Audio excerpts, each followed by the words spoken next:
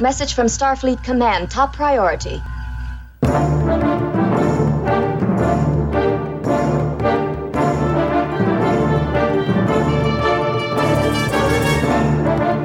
You are listening to the TrekRanks podcast, a member of the Tricorder Transmissions Podcast Network. This is episode 160, featuring the top 5 best hot mess. Welcome, Star Trek fans. I am Jim Moorhouse. I'm the host of the TrekRanks podcast, and tonight we are getting messy. It's time to relay our top 5 best hot mess, which could mean anything on this messy episode of TrekRanks. And to make it even more messy, we're doing this one live and in person, face-to-face with our two excellent guests from the TrekRanks podcast, HQ. We did a live recording once before with our two guests tonight, way back on episode 65, our top 5 villains who weren't really villains. And that was quite a lively topic. I still think about that episode, so we're expecting some more of that tonight. So first up, returning for his 8th overall TrekRanks appearance, it's Mr. Adam Hunault. Welcome back, Adam. Thank you very much. Always great to be back. Oh, love having you back. And back for his 6th TrekRanks topic, Mr. Josh Zeller. How's it going, everyone? Good to be here. This will be your 3rd live show, because you did the last Vegas live one, too. Okay. Yeah. This is going to be a great show. Let's get started with our quick TrekRanks recalibration. What are you recalibrating? Everything. It's a sweeping, a recalibration of all systems. Okay, the TrekRanks Charter has 2 clauses. 1, we rank Trek so we can have a fun conversation about Star Trek. And 2, the ranks don't matter. We just use them as the framework to have a deep dive conversation about all the things we love about Trek. Because, as Mr. Spock himself has said, our show is all about infinite diversity in infinite combinations, symbolizing the elements that create truth and beauty. There are no wrong answers at TrekRanks. This show is about sharing the things we love about Trek, and we love it all, from TOS to TNG, straight through to Enterprise, and the Kelvin timeline, now Discovery, Picard, Strange New Worlds, Short Treks, Lower Decks, and Prodigy as well. It's all fair game here on the TrekRanks podcast. Black alert. Black alert. And a reminder that this episode of TrekRanks is current through the Star Trek Picard complete 3rd season and the last generation. That's 883 episodes of Star Trek across the past 56 years. And one final reminder, we use episodes as a shorthand, but the 13 films are always in play as well. Hailing frequencies open. Thank you, Mr. Worf. You can hail me directly on Twitter at TrekRanks or at Enterprise Extra. You can see our extensive rankings of all the Treks at TrekRanks.com. And don't forget to call and leave us a message with your own picks at 609-512-LLAP. That's 609-512-5527. Okay, to wrap it up, Adam and Josh, how can everyone get a hold of you on Subspace? Adam. I am not on Twitter anymore. I used to be. That's right. But he's left us. But I am on Mastodon, where I am Strange New Words at 10forward.social. So it's Strange New Words with a underscore between the okay, words. Fantastic. TrekRanks is on Mastodon because Adam guilted me into it, but I don't really do anything over there. Ooh. Josh. I am not on Mastodon. I feel very left out right now. But you can find me on Twitter at Madcap of Science. Yes, I love it. I'm waiting for my Blue Sky invite because it sounds like Blue Sky might be one that I dip my toe in a little bit more on. So we'll see. And I think we can skip our diagnostic cycle this week. We're going to jump straight into our prime directives and figure out how everyone defines a best hot mess. Do they know about Prime Directive?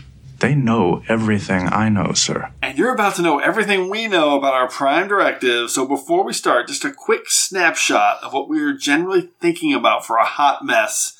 So as a starting point, this is not like a redux of guilty pleasure episodes. We've done that enough on TrekRanks. This is more about characters or scenes or inanimate objects. Like, it could be an episode too. You can do what you want. But it's whatever's kind of you're defining as a hot mess and kind of how they're put together, how organized they are, maybe how neurotic or disheveled. I don't know. We'll see. But since this is best hot mess, the thinking is that somehow these particular hot messes, maybe they still get the job done since it's the best hot mess. I don't know. That's definitely part of my Prime Directive. So we'll see how everybody kind of figures it out here. Adam, let's hear from you. What is your definition of what I just said, which made no sense at all, of a hot mess, which is perfect? That was a huge hot mess, yeah. My definition, when I heard the topic, I immediately thought of, like, he's a hot mess or she's a hot mess. It's a person. Got it. Like, I know it can be a situation, but for me, I decided I was going to pick people for hot messes. And then as I started to, like, think about possible hot messes, I realized that there was a delineation between people who are a hot mess and people who are a piece of work. Like, a piece of work kind of, like, decides to embrace the fact that they're a hot mess, whereas a hot mess just kind of is a hot mess and is trying to lift themselves above it. So okay, interesting. I wonder how my list might be more piece of work. I like that. So there's a character that I was thinking of including, who I came very close to including, and I don't want to say who it is. Tell us at the end. But in the end, you're like, that's a piece of work. But I was like, that person is a piece of work. Got it. So I love it. Okay, Josh, how about you? I also chose to interpret this more in the person kind of character categories. I ultimately, after a lot of thought, went to the Urban Dictionary online to define hot mess. Hot mess is someone who's trying to be at their sexiest while they're also committing the just deepest embarrassing things and losses of decorum at the same time. Oh, man. So that's where you get your image of the college girl who's dressed to the nines going out clubbing, but she's so blackout drunk that it's just embarrassing to everybody involved. Or college dude. Actually, I believe I went all male for my hot. Oh, interesting. Okay, which is good because it is kind of like a gender. Yeah, it could be. It could be. Think about that and keep it, kind of coming from a. And I also think a component is that at least we in the audience find the situation we're observing to be humorous. Okay, humorous. Yeah, I didn't put humor's not part of mine. Wait, what was it say about the sexual part though? Like trying to be. Yeah, so basically, this is sort of the not exact quote, but like somebody who is at their sexiest, trying to be at their sexiest, biggest sex appeal. Interesting. While also having a complete loss of decorum. Okay, I'm going to say that had nothing to do with my list. However, there is one character on my list that 100% fits that. Yeah. So I took gender into account too. I think my list is pretty split. We'll see in the stats. But it sounds like we all did characters because I ended up focusing just on characters and not events or episodes. I'll definitely have some of those in my secondary systems though. So the one thing I really ended up focusing on was making sure that I wasn't punching down on whoever I chose as my best hot mess. So in the end, I wanted to make sure that, even though we're going to go in on them a little bit as a hot mess, that doesn't mean they're incapable. And in the end, maybe somehow that they use their hot mess successfully so they get the job done at some level. So I think in the end, my list of 5 characters is a celebration of their hot mess means as opposed to that lead to the successful ends. So that's kind of where I'm at. I'm worried that we're going to have 5 duplicates. Okay. No. There's no way. We're going to have some duplicates, maybe, but I don't think we're going to have that many. Okay.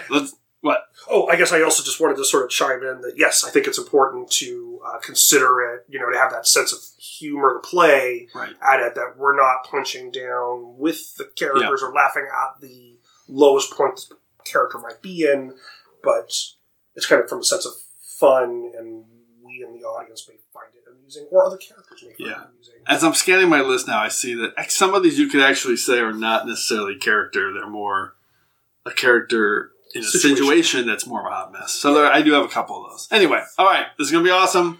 Let's do it. Third Romaniclon, introduce us to the Order of Things. I am a Jem'Hadar. He is a Vorta. It is the Order of Things. Thank you, Third Romaniclon. As always, everyone will start with their 5-word summary and a hashtag to tease their pick. Then we'll each reveal our choices for our lists of best hot messes and the reasons we're highlighting them. And of course, we're going to pick an episode to associate with that pick.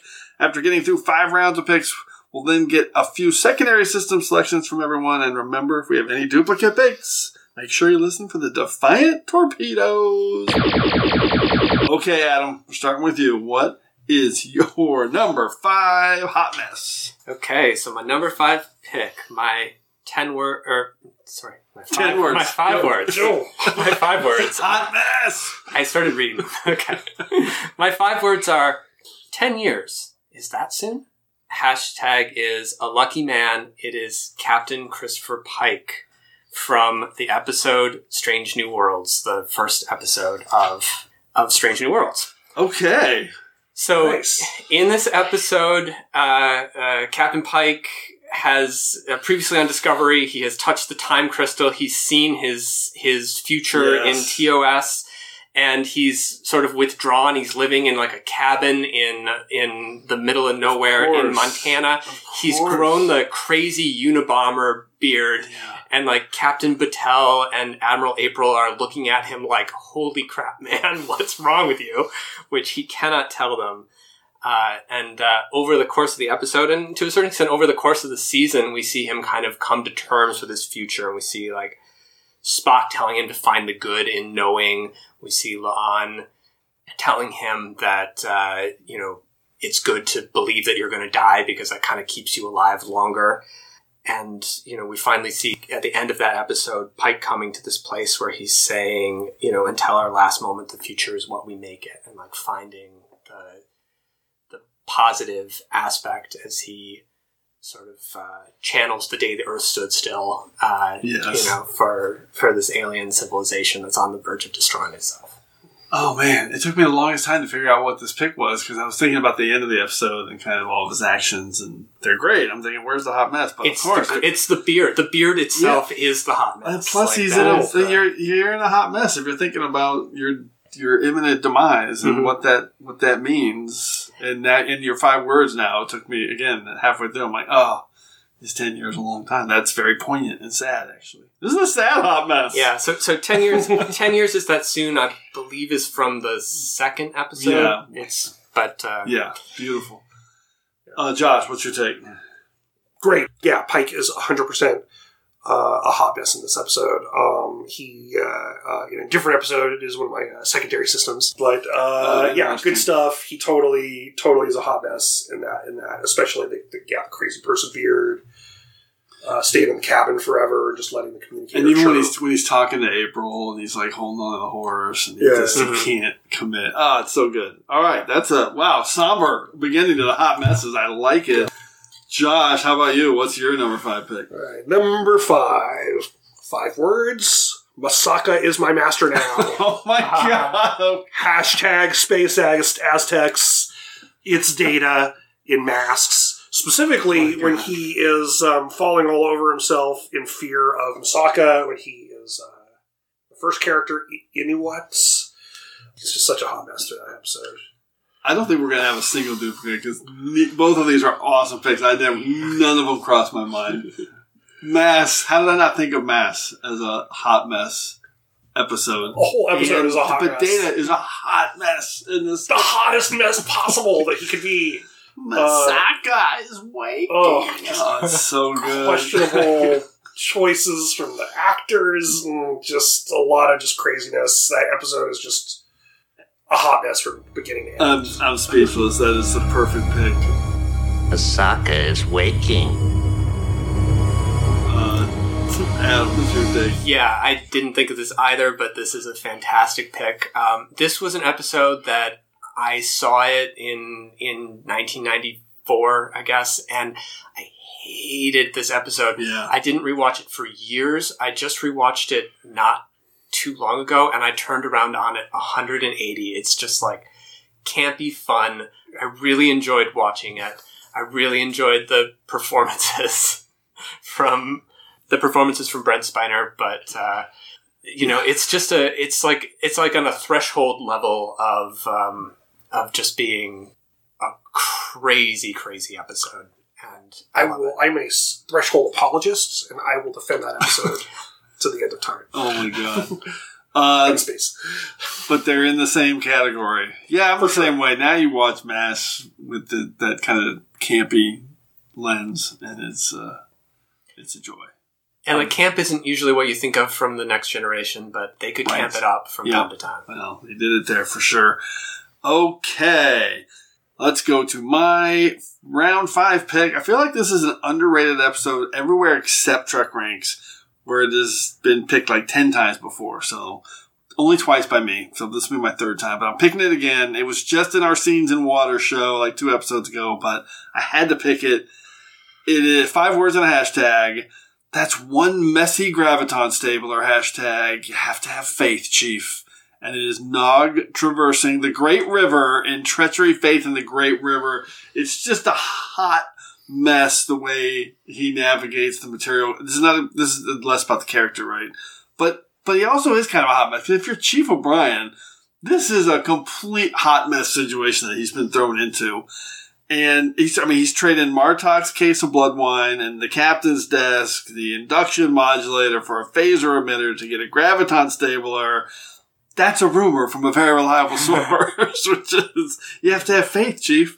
Nog is the best, and this episode is one of his pinnacles for sure.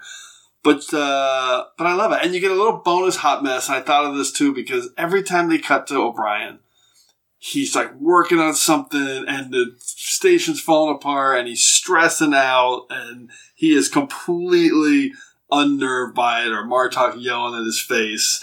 It's just one big hot mess situation.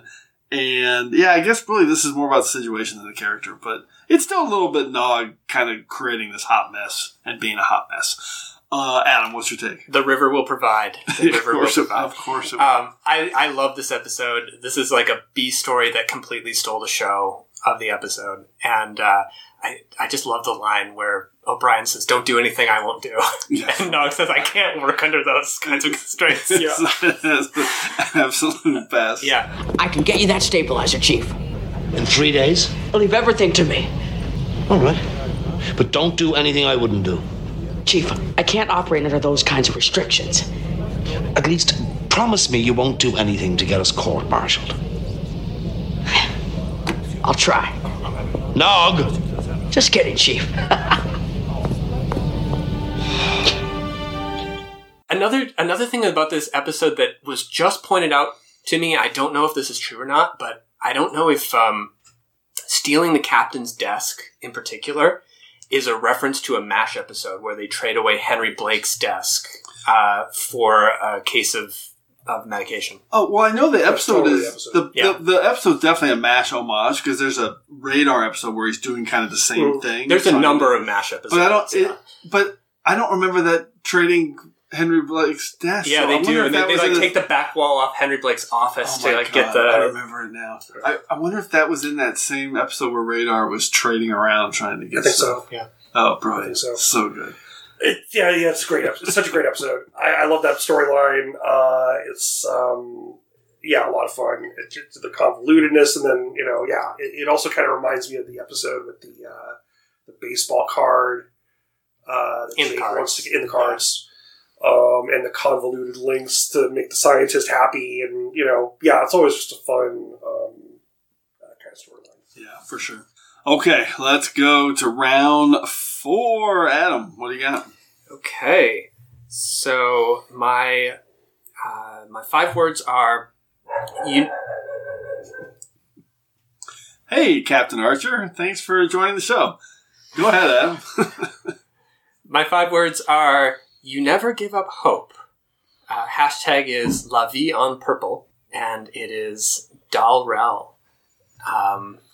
So the episode I'm picking is Masquerade. Okay. Oh my god. I love this character. I know some people who were watching the show and kind of gave up on him a little bit early before his character arc really got the chance to love him, make its full arc. But he's got this fantastic and very messy combination of just like this boundless confidence and optimism where he's just going to he just believes everything's going to work out. And then also this like very internalized feeling of rejection. He literally embodies being the unwanted. He didn't know his parents. The only He doesn't even know his species. The only parental figure that he ever had was sort of like this like Fagin and Artful Dodger relationship that he had. And then she sold him into slavery. Yeah. And yet he constantly is believing things are going to work out. So the episode I picked was Masquerade, which is episode 15. And it's the one where he basically learns that he is a failed medical experiment. And then in order to try to like make himself feel better or to prove that he is worth something to the crew, he like engages in these illegal medical experiments on himself, and he turns into like a bunch of different species at once, which is a huge mess. I like this pick because I that episode it's not one of my favorites of Prodigy because it's hard. It's a little bit hard to watch him changing and going through all that because it's a hot mess. Absolutely, and the character. I mean, Dow. I love Dow. I love his arc. He's my number one thing when we did our Prodigy recap. He was my number one character. But he's kind of a hot mess, trying to figure it out as he goes. And this episode accentuates that across the board with his heritage and the DNA and the switching and it's I'm sure that's the kind of episode where I think kids are like loving all the different changes, and I'm like sitting there going, oh, this is kind of disturbing. I feel bad for this guy. Yeah, I felt bad for him too, and I'm actually starting to realize I think a lot of my picks are kind of downers. But, I forgot. Yeah, that's 2 for 2. I was watching a number of episodes with him in them, and like on a little bit of a lighter note, one of them I really enjoyed is Kobayashi, the one where he's taking the Kobayashi. My favorite test. Prodigy episode. Like when he was stuck on Tars Lamora in the prison colony, he just kept trying to escape over and over again. Oh my god! And it's a no-win scenario because he can't escape. Of course. And then when he takes the Kobayashi Maru test, which is supposed to tell how you're going to react to a no-win scenario, he does the same thing. He just takes it over and over again, trying to win it. So he's just doing exactly the same thing. You can embrace the chaos. I love it, Dowrell. Masquerade. Great choice. I think there's that moment where he's got like 3 different alien attributes. Yeah. And just kind of freaking out, and they need to take care of him. And, you know, he's such a great character because, you go through several episodes getting frustrated with him, but the thing Prodigy is so good at is just laying breadcrumbs and then later having them pay off and arc and all those kinds of things. And if you just have faith in the show, they will get there. And by the end of the season, he really does grow into the command type role beautifully. So all these little steps really helped us get there and believe it when it happened. Yeah, that's great. I'm thinking back now to our Prodigy show because Chris Chaplin picked Masquerade as his number 1 episode, and I remember being shocked by that because it's such a big. For all the reasons you said, it's fascinating. It's a tough one. It kind of hurts. It's tough because it was hard for me. I also want to add that it's like the failed part of the science experiment. It's all in Dow's perspective. We actually don't know if he was a successful experiment. Right. Oh, that's right. Or not. Yeah, it's all his perspective. He's just told that he's an augment of some sort and that the doctor can increase that aspect of him, but she never says that he's a failed science experiment. It's entirely his part of his being a hot mess is interpreting it as a negative. I think she has a line where she says that it's like kind of shoddy work that was done on him, but I do like at the end Janeway's loophole for getting him into Starfleet is that like he is genetically modified, but he's not really augmented because he's not better than like a regular person. He embodies Starfleet. I love it. Okay. Josh, what's your number 4 hot mess? Number 4. 5 words. At least we have Okana. Hashtag no. Still got it. Prodigy, Season 1, Episode 15, Masquerade, my pick. Are you kidding me? The outrageous Okana, the return of Okana.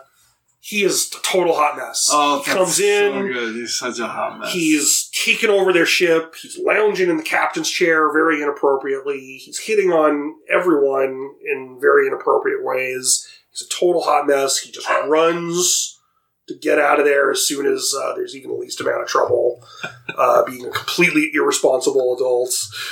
on the show. He's great. He's still got it. It's amazing that he's more of a hot mess in this episode. I mean, when he just kind of bails on him, I was expecting there was going to be some kind of like redemption. That he would return at some point. Something like, no, hot mess. Yeah. He just dumps him. Later, I'm out of here. I'm gone. There's nothing here for me to finagle. Because the truth is, in The Outrageous Tacona, he's a good guy. At the end, he was trying to help out those young... And there's sort of an arc in The Outrageous Tacona also where he is like kind of being taught by Wesley, especially like to put down roots. Right, and he's longing for that. Yeah, and to see that it's like 30 years later and he's still at it. If anything, he's gotten worse. Like he's like it's kind of beaten him down over the years. I mean, that's what makes this such a perfect pick because for 30 years, what a hot mess! The fact that he's still just doing that, incredible. Oh my god, so we get masqueraded back-to-back episodes. For different people. Incredible. I love TrekRanks. Fantastic. Okay, let's go to my round 4 pick. This is the first time I've ever chosen this fantastic episode. It's another Deep Space Nine episode. And Nog is heavily involved, but not so much the hot mess. He's navigating it this time. 5 words and a hashtag. Geiger counter is hot mess. Hashtag. Lions, Tiger. It's in the cards, Deep Space Nine, Season 5, Episode 25, and it's Dr. Elias Geiger. This guy is a complete hot mess. Complete hot mess. He's capable. He's getting it done. But his belief in the cellular regeneration and entertainment chamber being designed to transmit biogenic energy on chromoelectric wavelengths and sending uplifting and entertaining messages to the nuclei of every cell in the body so the cells will never forget and you will never die of cellular ennui. And just his whole vibe, right? This him shutting those guys down, the auction. He's getting along with Wei-Yun at the end, by the way. Mm-hmm. Guy's a hot mess. I would never want to work with this guy, but maybe who knows? Maybe there's some legitimacy to his endgame. Adam. I hope they let him continue his research in the Dominion prisoner of war camp. because when you think about it, is the cellular regeneration chamber weirder than the spore drive scientifically? Maybe it works. It's honestly the joyful version of the agonizer booth. So, right, because the agonizer keeps you the pain, but doesn't make it affect, doesn't wear you down. Yeah. Amazing. Let me ask you both a simple question. Do you want to die? No. Not really. Of course you don't, so why should you? Why should any of us end up as putrefying corpses in wooden boxes stuck in the ground? Or vaporized into subatomic particles and vented into the cosmos like a bad case of gas? No reason that I can think of. I will say Dr. Geiger, played by Brian Markinson, unbelievable character actor, and he previously played Durst on Voyager, who lost his face in Phage. And also the guy who stole his face. Right. He played both those characters. And he was in Homeward. He was the historian guy that ended up killing himself in Homeward when he stumbled through the holodeck onto the Enterprise. Anyway, I love Dr. Geiger, and I swear I have no more Deep Space Nine picks after this. So, let's go to round 3, Soup Round. Adam, what do you got? Are you going to put that in my soup? Okay, this is not soup related. Okay. I hesitated picking this one because I think it's kind of reductive to call this person a hot mess. Okay. However, I did want to represent something like this, and my 5 words are those who shine the brightest, hashtag Europa Bound, and it is Rene Picard, Picard's ancestor from the Europa mission. Wait a second. You're so mean. This is another downer pick. This is probably I'm going to say this is the most downer pick. Because you're not wrong. She's kind of a hot mess. But I wanted to include her, and I could have just as easily picked Picard's mother as a hot mess, but I wanted to include Renee because the previous picks that I've had they're very big sci-fi things. Like none of us can relate to what Captain Pike is going through because it's like Shakespearean in its scope. Renee is dealing with anxiety and depression, which I feel like is a thing that a lot of us can deal with. And like the fact that it's, she's a brilliant person. She knows, she taught herself sailing. She taught herself Cantonese. She taught herself chess and fluid dynamics. Right. She's a test pilot. She's an incredibly accomplished person. And yet this like mental illness that she has is holding her back, and it's stopping her from realizing her potential. And, just seeing her represented in these episodes, seeing her, the episodes I picked, by the way, are Fly Me to the Moon and 2 of 1, which kind of her story goes between them. So seeing her represented in these episodes and in the Star Trek universe where we haven't really seen this sort of thing before was very moving to me. Like, I definitely identified with it myself. Right. And so I do feel like it is kind of reductive to say, oh, she's just a hot mess. And I don't want to be flip about it, but I did want to mention her and mention how just moving the character was. Well, first of all, I'll just say thank God you didn't pick Picard's mom. That's your hot mess. That would have been rough. I love this pick because listen, you're being supportive because, listen, she's a hot mess. There's no doubt about it. She's struggling with all these different things. The scene with her and Picard underneath the OV-165, and that is one of my favorite moments from the Picard series, and for sure from season 2, but from the overall series. I just think that whole Picard pep talk. I actually wrote part of it down. Oh, yeah, let's hear it. He says, sometimes those who shine the brightest feel the sting of fear and melancholy in ways that others can never understand. It's so good. It's really good. That whole scene, people who kind of checked out of Picard season 2, we've been talking about it before we recorded. I love it. And I love that moment. It's powerful. Mm-hmm. All right, your list is a complete downer. Yeah, I love it. Let's do it. Nothing wrong with that. I would have messes. That seems like a different topic. This episode's a hot mess because we have all these different tones going. I would have said that in my prime directive, but it didn't even occur to me that it's also depressing.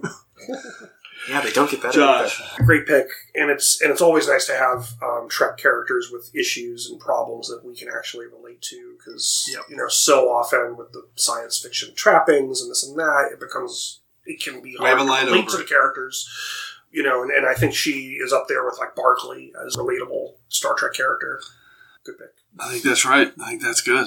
I love this pick. I love Renee Picard. I love that storyline. I love Picard season 2. Okay, Josh, what is your Super Round pick? Super Round number 3. 5 words. Don't know who I am. Hashtag fight hug. My number 3 pick is Dr. Hugh Culber in If Memory Serves, Discovery Season 2, Episode 8. I love this. Yeah, me too. Oh my God. Such a mess through that whole season until he finds himself. But it's such a good thing. In Trek, we so often get these characters that have died and come back, and it's just this common trope, and no one blinks an eye. Right. Harry Kim's been killed off like 10 times. Never even batted an eye, but here they just take it so seriously and so earnestly. It's like, yeah, that's totally, if you came back from the dead, you would not know who you are anymore, and you would have a lot of problems fitting back into your old life, or even just people who deal with recovery or things like that. It just, his journey is really thoughtful, and I just love it. And then to think about the character today and how he's become the most empathetic character on the ship, the most in touch, and is able to help others given the experiences he went through. Really kind of gave a meaning to having a counselor and a therapist on board the ship. This is a powerful pick. It's actually a good partnership with your pick. Yeah. I mean, Culber is going through some shit in that one. There's no doubt about it. And you're right. The scene in the quarters where they're having dinner are brutal, and then he throws the stuff on the floor. It's upsetting. And Stamets is having to deal with it. Yeah, he doesn't know how to handle it, and yeah. Yeah. To me, this character is a character who has sort of like come out of well, to me, he kind of came out of nowhere to be like an MVP on Discovery. In the first season, like, I don't think they kind of knew, like, I didn't know what the point of him was. I don't think they knew what the point of him was. In the first season, he was just kind of like he was there to be Stamets' husband. And he wasn't a regular at that point. He was recurring at that That's point. true. Yeah, he was there to service another character. He became his own. And in season 2, it was just kind of like, where are they going with this? And then where they did go with it eventually in season 3 and 4, I just absolutely love this character. In a way, he's kind of eclipsed Stamets in his importance on the show. And I also love in this scene that they kind of connect the dots where, like, the one person who can actually understand what he went through is Ash. Yeah. Who did it to him. Yeah, and because he was going through it as well. Yeah, that is really good. And you make a great point about it. He has kind of superseded Stamets in a way, which is fat. You never would have predicted that, because early on Stamets was like my favorite interesting character in that. He's still good, but they've still great, but they've lost a sense of what to do with him. Well, they lost that edge of his kind of crankiness, which I really I was into that. So, okay, this is amazing. So my round 3 pick is going to fit right into the tone of these 2 picks. And this one challenges my prime directive of kind of celebrating the accomplishments of my hot mess. But from one angle, you can kind of you can argue that hey, they still were pretty capable and accomplished, even though it was kind of a bad thing. So here we go. 5 words and a hashtag. All the ghosts are dead. Hashtag. I've buried them. There's no more blood on your hands. It's Lenore Caridian from The Conscience of the King from TOS Season 1, Episode 12. And she is the most gorgeous hot mess ever. I love it. Completely unhinged. This performance from Barbara Anderson is stunning. She's throughout the whole episode, she's totally in control. She's playing this kind of knowing cat and mouse game with Kirk. And, I always think about when I rewatch this, she leads Kirk to the body of his friend Tom Layton when they're out for their kind of romantic walk. So she's in control here. And she gets her and her father on board the Enterprise. She knows there's only 2 more people alive that can identify the Kodos, the Executioner. And by the way, she's already killed 6 or 7 of them at this point. So at every scene, you just get these little tiny hints that there's a very thin line between her control of the situation and her having a complete meltdown, which of course she has at the end of this completely heightened, over-the-top, dramatic, kind of its time 1966 episode where she's just losing her shit on stage. Lenore Caridian, complete hot mess when she breaks down. And of course, she tells her father what she's done, and then she accidentally kills her father trying to kill Kirk. And I just love it. The curtain rises. It rises. There's no time to sleep. I love Lenore. Adam, what's your take? Okay, you know that I love a Shakespeare episode. Right. I love it when they do a Shakespeare title in an episode. Yep, I know this. And she is Ophelia in this episode. She is amazing as she kind of goes mad in front of you, because of the maneuvering of these like more powerful men in her life. For sure. And my whole point about her, like the punching down part, it's not really because even though she's kind of a hot mess, she quite successfully killed 7 people. Yeah. Good job, Lenore. She's got the serial killer. She's got the moves. Josh, any take on Lenore Caridian? That was a great take. Great take. Oh my god! This round, the soup round, has been the troubled round. Okay, round 2. Let's do it. Adam, bring us down with another sad, sorrowful hot mess. Another sad one. Okay. My 5 words are: whom do we seek? Kailesh. And hashtag is torchbearer. So it is Ash Tyler /Voke. The problem is that this is not just one pick, it is 2 crammed into one body. He's on my secondary systems. I definitely was close to picking him. So the episode I'm picking specifically is is Vaulting Ambition. Oh, yeah. Which is the one where he has been revealed already at this point to be a Klingon agent. Yep. And he's sort of like embodying the Klingon war in one body. Like it's Ash and Voq at war with each other, and he's like clawing his flesh. And eventually L'Rell has to intervene. Magic finger device on the Exactly. So,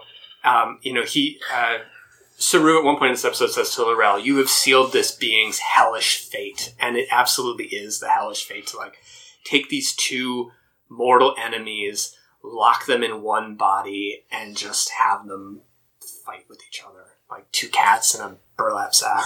Yeah. So this is the story arc that I always say. In the age of the internet and binging and solving and everything being solved by clever people on the internet, this story was affected by that. But if you're just an average viewer who just turned into this series and just watched it through, this storyline's mind-blowing. You have no idea they're connected, and the reveal is so much more impactful for someone who doesn't have everything spoiled for them. I love Ash Tyler. I love Voq. I love this whole storyline. Complete hot mess. Yeah, he's a great pick. He's on my secondary systems for sure. Voq is, and Tyler is 100% definition hot mess. Totally. Even when he seems to have gotten it together in season 2, he's just a hot mess with the hair, and he's out of control. Why is he on this ship? And yeah, he's a hot mess. Such an interesting character. So expertly played by Shazad Latif, and just really, and just also just similar to like, the thing with Colbert, it's like Trek has had so many times where a character has turned into another alien or this or that, and it's just nothing. It's just like, one scene. But here they just go into it so much more detail about like what that entails, especially for the kind of deep undercover sleeper agent type thing, and the body horror. I mean, really came through the way that they did that, and his performance was so great, and just to make you believe that this man was two people. Yeah, such a good performance. Shazad Latif, and just totally. I feel like the body horror aspect of it was toned down because they were trying to keep it sort of PG-13, but like apparently, according to what L'Rell says, they just like took these two separate people who were both two real people and just like spliced them together like body and soul into one person. Just horrifying. I mean, I know they were toning it down for sure, but it was effective. They did a good job with that. The flashback scene was very disturbing, for sure. Yeah, there was some triggering stuff in there for people. Not me. And I love that it ties into your Colbert pick. So good. Okay, Josh, what's your number 2 pick? Number 2. 5 words. Heavily armored with an exoskeleton. # venomous egg sac. My number 2 pick, you guessed it, is Worf, Proto-Klingon, oh my god, courting Deanna Troi in Genesis. Oh my god. I mean, you already picked Mask, so you might as well pick Genesis. 100%. It's such a hot take. He is totally a hot mess. He's in his pheromones. He's at his proto-Klingon sexiest. Oh my god. Trying to find a mate. Good. So good. Causing complete embarrassment to the Worf we know in the process. So good. I'm thinking now, his character was probably the best in Genesis in terms of the pre-change stuff. Yeah. Like you said, with like the hair and like when he's eating. And when he's like eyeing into Troy. it and just having had the guidance system failure and like, God, get out of it. It was my fault. It's just like, that you can relate to that. Oh my god. Understand that. And then suddenly just the degenesis from there, just great. Yeah, that's a great through line, and it's a hot mess. Adam, this is great. This is an awesome pick. I mean, this is a great performance from Michael Dorn in 3 series now worth of great performances. I like the fact that you can tell something is kind of going wrong, but you're like, also, is this really that off for like Worf having a bad day for a while? Like, it kind of creeps up on you. So, yeah, I love this pick. There's a good one. And it's, during, this strange period of TNG where they were really trying to force Worf and Deanna Troi together as a couple. But she has some really fun one-liners in the lunch scene where he's just wolfing down all this crazy food, and she's like, and she's just drinking water like crazy, and she has a couple good comments about how she just leaves. I didn't say I had to leave now. Yeah, it's very good comic timing. All that previous stuff was in the build-up to it was really well done. I will maintain that the Worf and Deanna Troi relationship is like very wrong, because you just know, like, she and Riker, it's the wrong way to end the show, but the two of them were great at it. Like, they were fantastic in those scenes together. It's okay to be wrong. They have good, they have good chemistry. They do have good chemistry. And even when you see them both at conventions, they have a fun chemistry. So clearly, like, that is clearly what the writers saw. I ship everybody, and I loved Worf and Deanna together, so. But you're right. It would have been weird to end the series. It was a weird It would have been weird to end the series TNG that way, but... And they did. I still wanted it. No, they didn't. Kind of did, maybe. Okay. We did have that fun callback in Picard, which was great. He still holds a flame for her. Beautiful. Yes. And that was good. I love, because it was like courtly love. It wasn't like he was actually... Shakespearean. Yeah, he was like, I've thought of you every day and written missives to you. So good. It's like, oh my god. It was like Lancelot and Guinevere. Yeah. Like, that's... Totally. Okay, let's close out round 2. I love my number 2 pick. This is a 3-for-1. 5 words and a hashtag. 3 lost sheep mess up. Hashtag dark matter mess. It is Voyager Season 6, Episode 20, Good Shepherd, and we're picking crewman Tal Celeste, Mortimer Heron, and William Telfer. All 3 a hot mess. I'm going to walk you through it. By the way, this episode is awesome. It is so underrated. It's really high on TrekRanks. Number 29 on TrekRanks. I love the hot mess of these 3. So they're all really capable, even though they doubt themselves. Mortimer Heron, William Telfer, Tal Celeste, none of them. They get off the ship whenever we have general leave. I mean a working away mission. Heron never volunteers.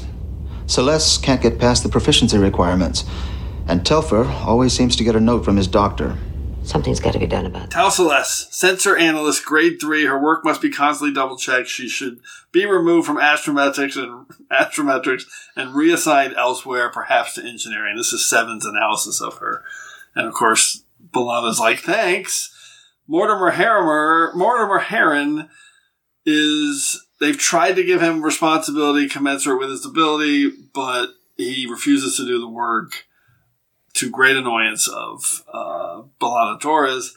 And he just spends all his time on Deck 15 just staring, hanging out by himself, studying his different cosmological theories and trying to solve different theories. And then William Billy Telfer is a hypochondriac who is always avoiding away team missions and assignments because he's always got a doctor's note from the doctor who can't stand him either because he's a hypochondriac.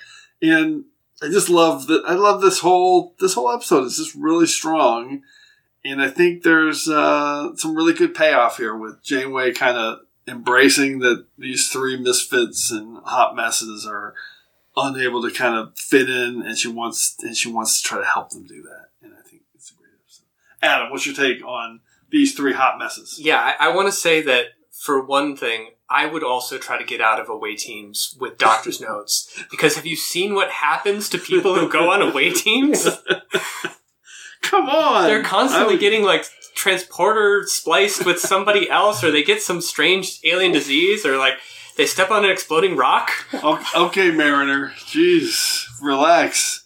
But I love Janeway in this episode. I love the fact that she kind of sees that as a leader, she has failed them, and I enjoy the idea that there are people in Starfleet who maybe just it didn't work out for them, or there are people who didn't join Starfleet to serve on starships, and these guys are stuck doing it. And that's what Mortimer literally says. That he's like, "Hey, I was here for like a 1-year assignment, than to get reassigned into this. That's where I want to be right now. So, and this, by the way, was in my top 5 Janeway episodes because it's perfect for her. I mean, I always enjoy when the shows will take a look at the characters who aren't the best of the best, the greatest of the fleet, and see people who are more normal, quote unquote, or even the underachievers are the ones that we in the audience can actually relate to.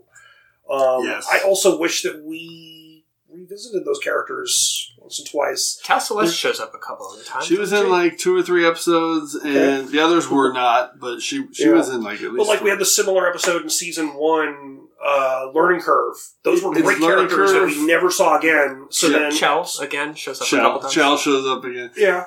This, this is your Voyager Lower Decks episode as much as totally as much as Learning Curve. This is a bit off topic, but maybe one of you pointed this out to me on Twitter, and it just kind of blew my mind. But like in Ensign Ro, Ro talks about how like there are Bajorans who have assimilated to the Federation, and then you've got Tal Celeste, who like Celeste is her last name, and it's last, and she has no earring, but she's a Bajoran. Oh, she's just like they just kind of like came back to it finally and showed it to us. It definitely fits. Oh, that's a good point. That wasn't me. That's awesome. Okay, let's do it. Round 1. Begin round 1. Adam, what's your number 1 hot mess? Okay, my 5 words are never-ending bonfire of rage. # put it in the clay, Papa Bear. Nice. It is Lieutenant Shax from Lower Decks. What a great pick. And the episode that I picked, I didn't want to pick this episode because it always gets picked, but the episode I picked is Wedge Dude. Because of that scene. Because there's a scene where he just completely goes ape on Boimler. Yeah. When Fighting fast is a full-time job! Put it in the clay, Papa Bear! But really, there's just throughout the show, there's just all of these pictures of these moments that you get with Shax, where like he clearly is exceedingly disturbed by what happened to him in the occupation when he fought in the Resistance and he saved Kira Norisa's life 1 time less than she saved his life. But yeah, there's a moment in Wedge Dues where he's just like, I'm gonna fight, I'm gonna resist, I'm gonna make a cute little ashtray for incense. It's gonna be a puppy. So perfect. So good. Best number 1 pick you could have. I mean, he's a hot mess. He is and it's not just this episode. He's a hot mess all the time with his anger and his rage. He just wants to blow something up. Such a great episode. And yeah, that's a great moment for him. Just memeable. And yeah, he's a great character. And even the... I also want to point out that if you are a comic book reader, if you look at the Star Trek comic that IDW is putting out, Shax is part of the crew. It's a really fun series with it's sort of a Cisco bringing the crew, various crews together. I don't want to spoil too much, but yeah, Shax comes in and it's kind of fun to see them play Shax in a more sort of serious setting, and he's not quite as goofy in there, but it's kind of fun to just see the character in a different light. I want to read that. And I was just going to add one more thing, that in the episode Room for Growth, I think that's the one where he's in the holodeck with the yeah, and it's like the crates why are they shaped this way if you want them to stay? It's the one where they're doing the Bonnie and Clyde. Yeah, and he's having relationship issues. He's a hot mess. The guy's a hot mess. Okay, I love it. Well, they're both. Yeah, I mean, they're both hot. Turning off the safeties in the middle of a hail of bullets is sort of kind of a hot mess thing to do. So good. All right, Josh, what's your number 1? Number 1, hot mess. 5 words. Tossing out that plomeek soup. Oh my God. # Star Trek fight music. Dun dun dun dun dun dun dun dun dun. It's Spock in Amok Time. He is the great hot mess of TOS. He's going through his blood fever. He can't even accept a simple bowl of deliciously homemade plomeek soup. His love for Kirk coming out at the end. I've killed my captain and my friend. He's inconsolable. The joy when Kirk turns out to be alive. He is such a quintessential hot mess. I mean, he's a hot mess in Leonard this episode. Nimoy, I mean, generally, Spock's a bit of a hot mess in Strange New Worlds too, now that we're talking about it. Well, we just deep dived on this in our Vulcan episodes. We talked amok time in massive detail and throwing out that palmik soup. I love it. A complete hot mess. Poor Christine Chapel. Just want to give him some soup. When I suggested to Spock that it was time for his routine checkup, your logical, unemotional first officer turned to me and said, "You will cease to pry into my personal matters, Doctor, or I shall certainly break your neck." Spock said that? What is this? Prying. If I want anything from you, I'll ask for it. Captain, I should like to request a leave of absence on my home planet. On our present course, you can divert to Vulcan with a loss of but 2.8 light days. What the devil is this all about? I have made my request, Captain. All I require from you is that you answer it, yes or no. Yeah, I mean, absolutely. Spock is crazy in this episode, as he himself would admit. And you're absolutely right. He is trying to be at his hottest, and he is just a mess. Yep. Hot mess, whole thing. Okay, let's close it out with my best hot mess. And I love this pick. First time I'm choosing this episode. 5 words and a hashtag.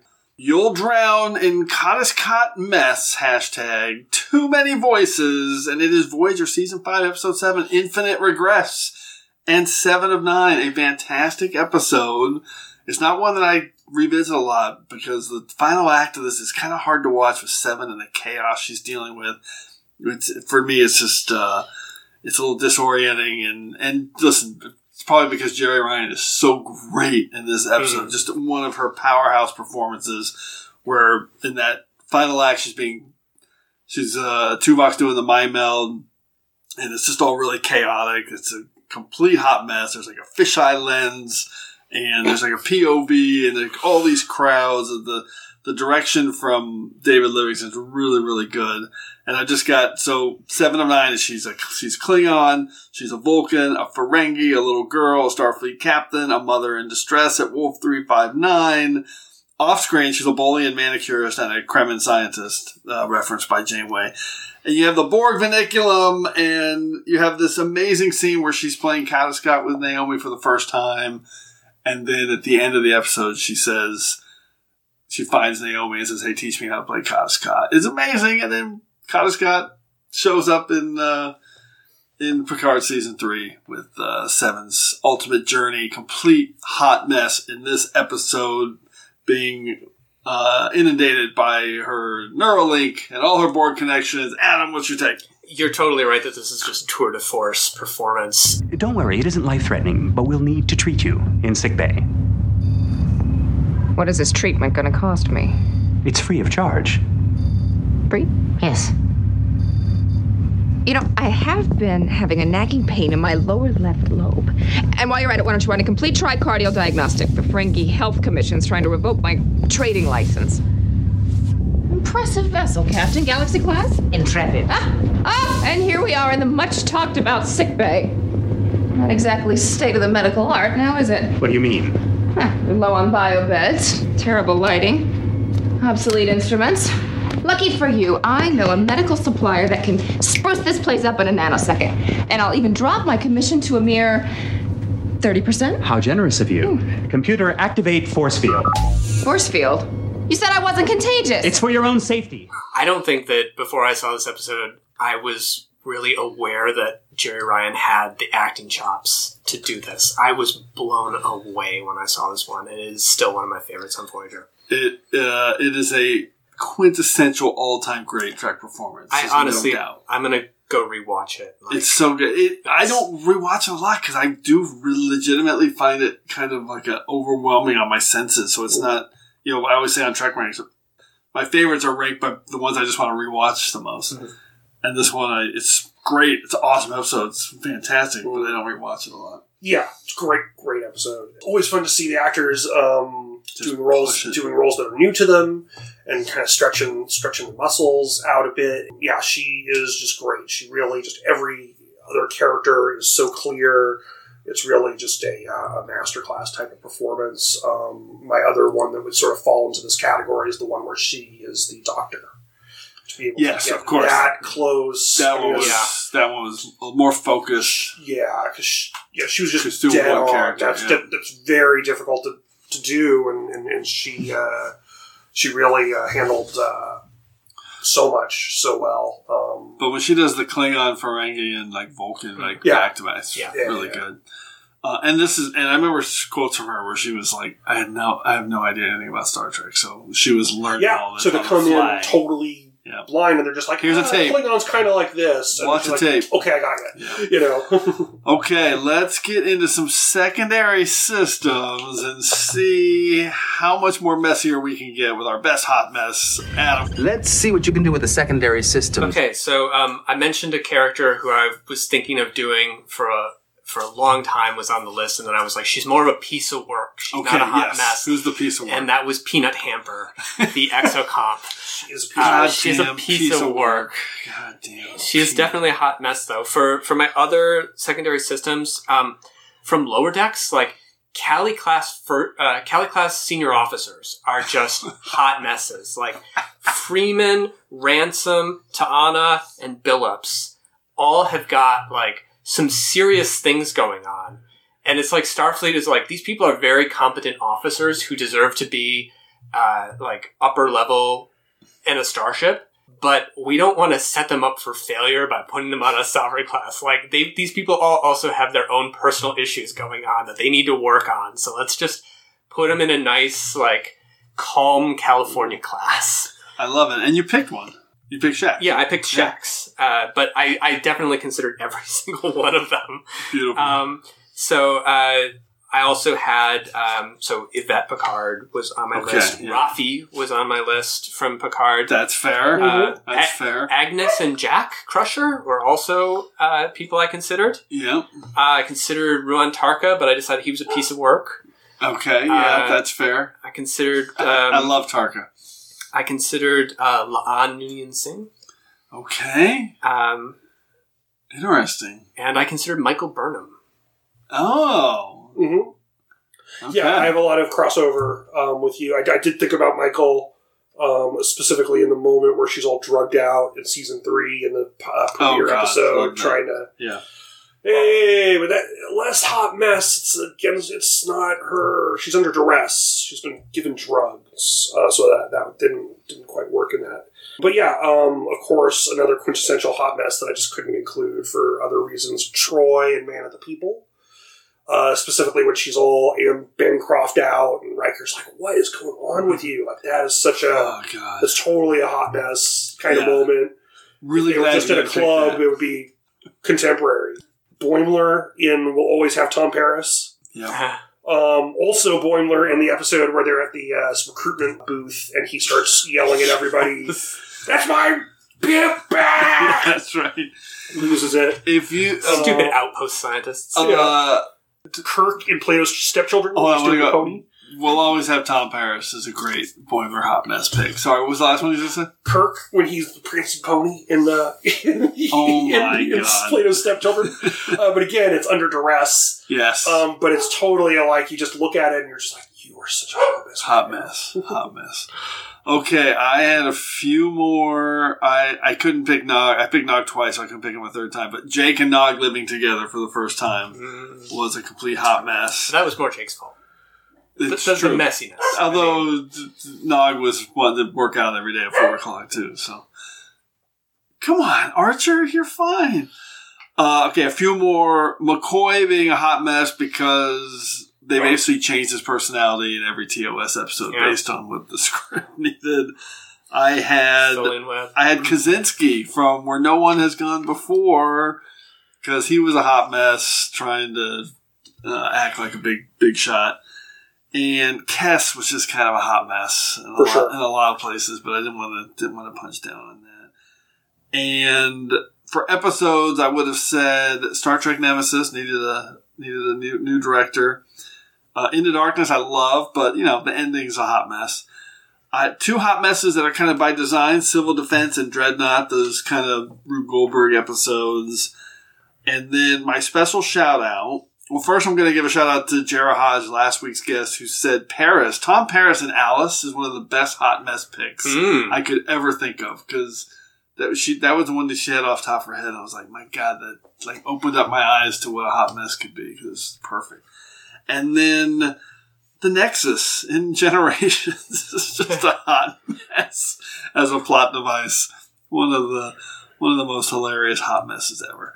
Okay, great topic. I knew it would be kind of a weird one. I love the different tones, some good deep cuts. All right, let's get into our regeneration cycle and run through some stats and a recap of our picks.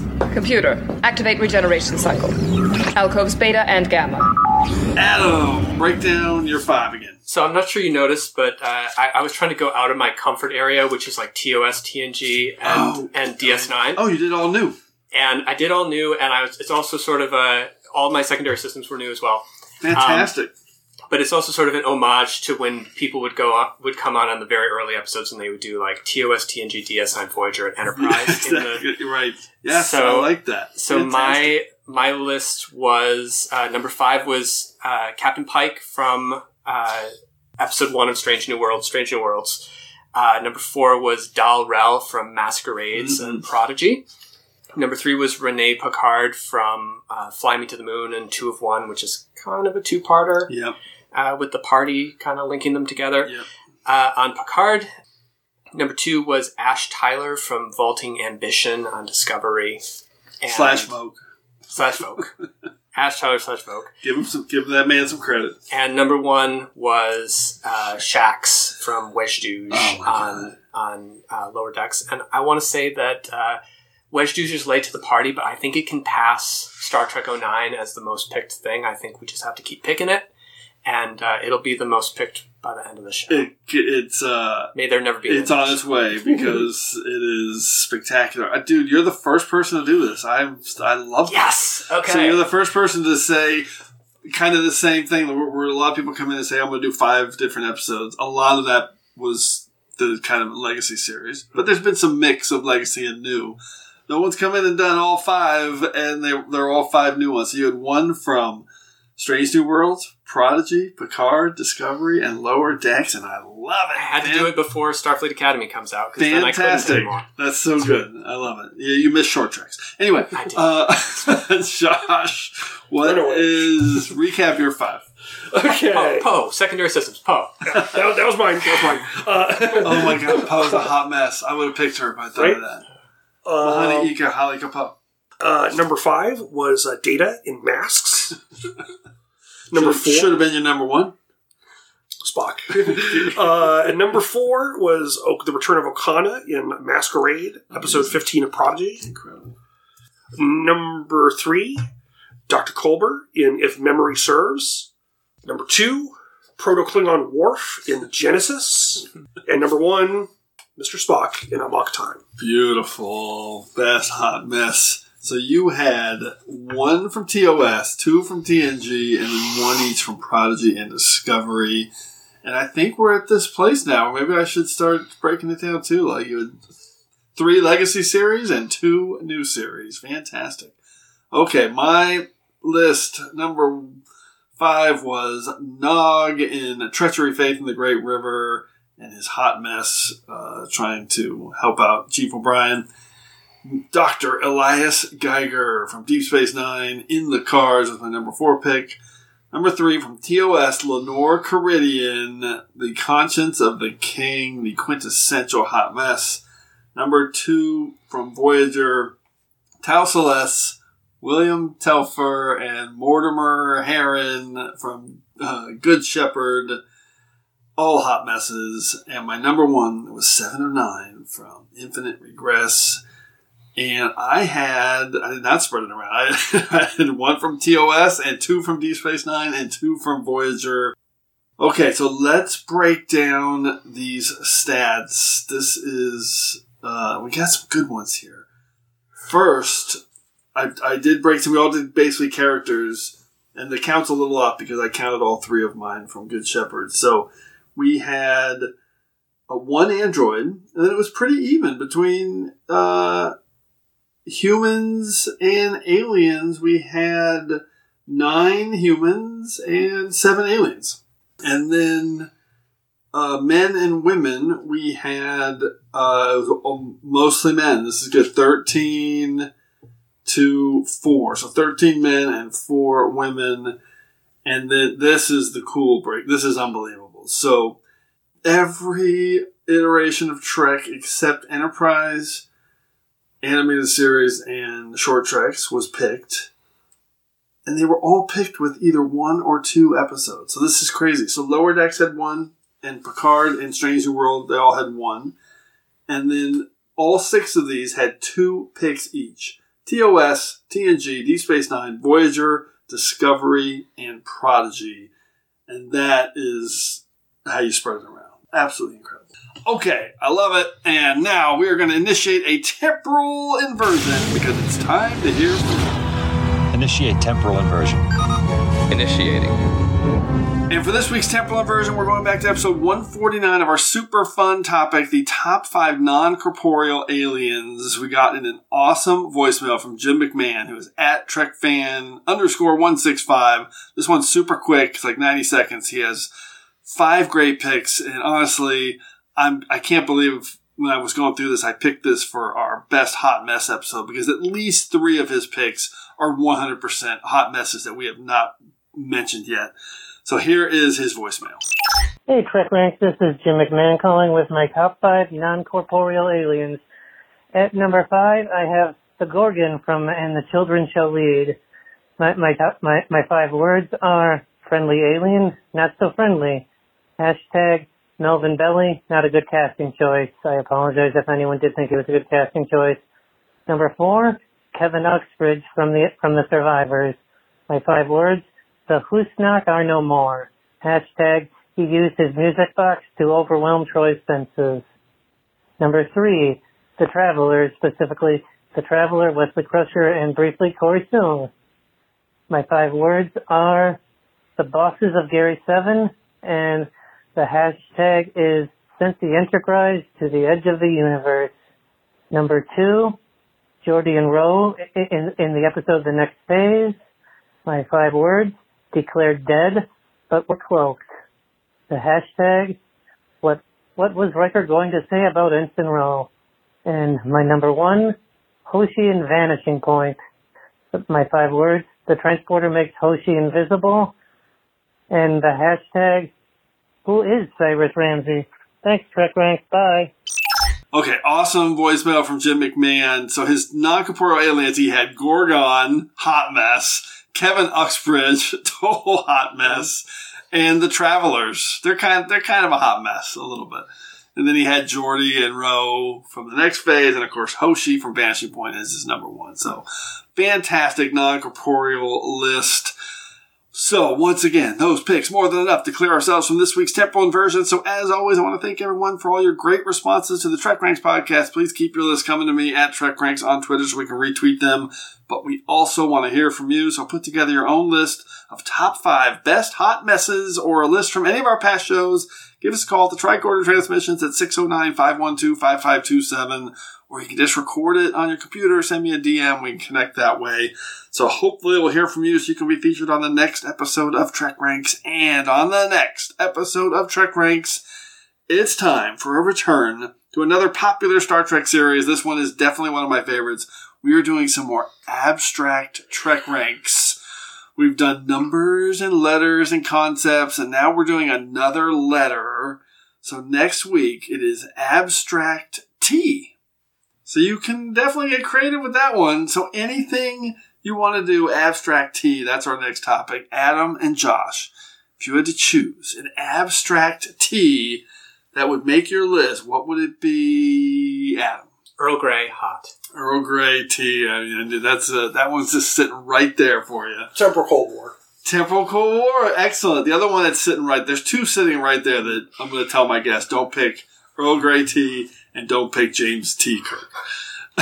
Everything else is in play. Temporal Cold War is fantastic. Looking forward to that one. Channel closed. Reset. Subspace communications. Scrambler code Riker 1. Scrambler code Riker 1 acknowledged. Okay, let's close this episode out with a huge thanks to Adam Hunault and Josh Zeller. Fantastic show. Really appreciate you guys coming on. Any final Trek Scrambler codes either one of you guys want to relay before we depart? Adam. Well, you mentioned The Conscience of the King earlier, so I'm just going to end it by saying Hamlet. Hell yeah. Fantastic, Josh Zeller. Thanks for coming by. Keep on trekking. I love it. All right. Thanks, everyone, for engaging with us here again on episode 160 of the TrekRanks podcast. As always, I want to close by saying I'm looking forward to standing with you again here in this place where I belong. Okie dokie. Take your never-ending bonfire of rage and bury it in the clay. Get out of here, Rage. That's a neat pod, Lieutenant Shax. Did you learn how to do that back on Bajor? What did you just say? I just asked if you learned how to throw pots on Bajor. No. Oh, do we not talk about Bajor? You think I had time for anything other than resisting? Fighting fascism is a full-time job!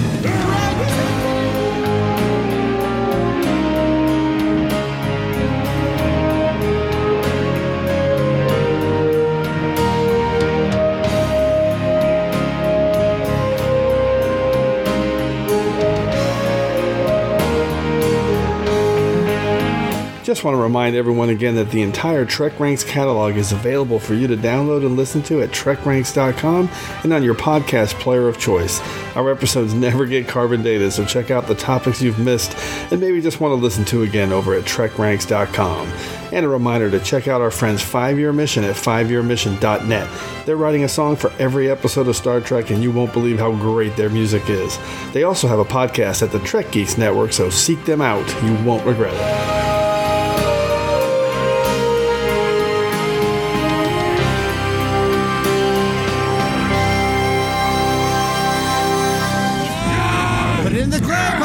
Put it in the clay! I'm going to fight. I'm going to get revenge. I'm going to make a cute little ashtray for my incense. It's going to look like a puppy. Ooh, a puppy.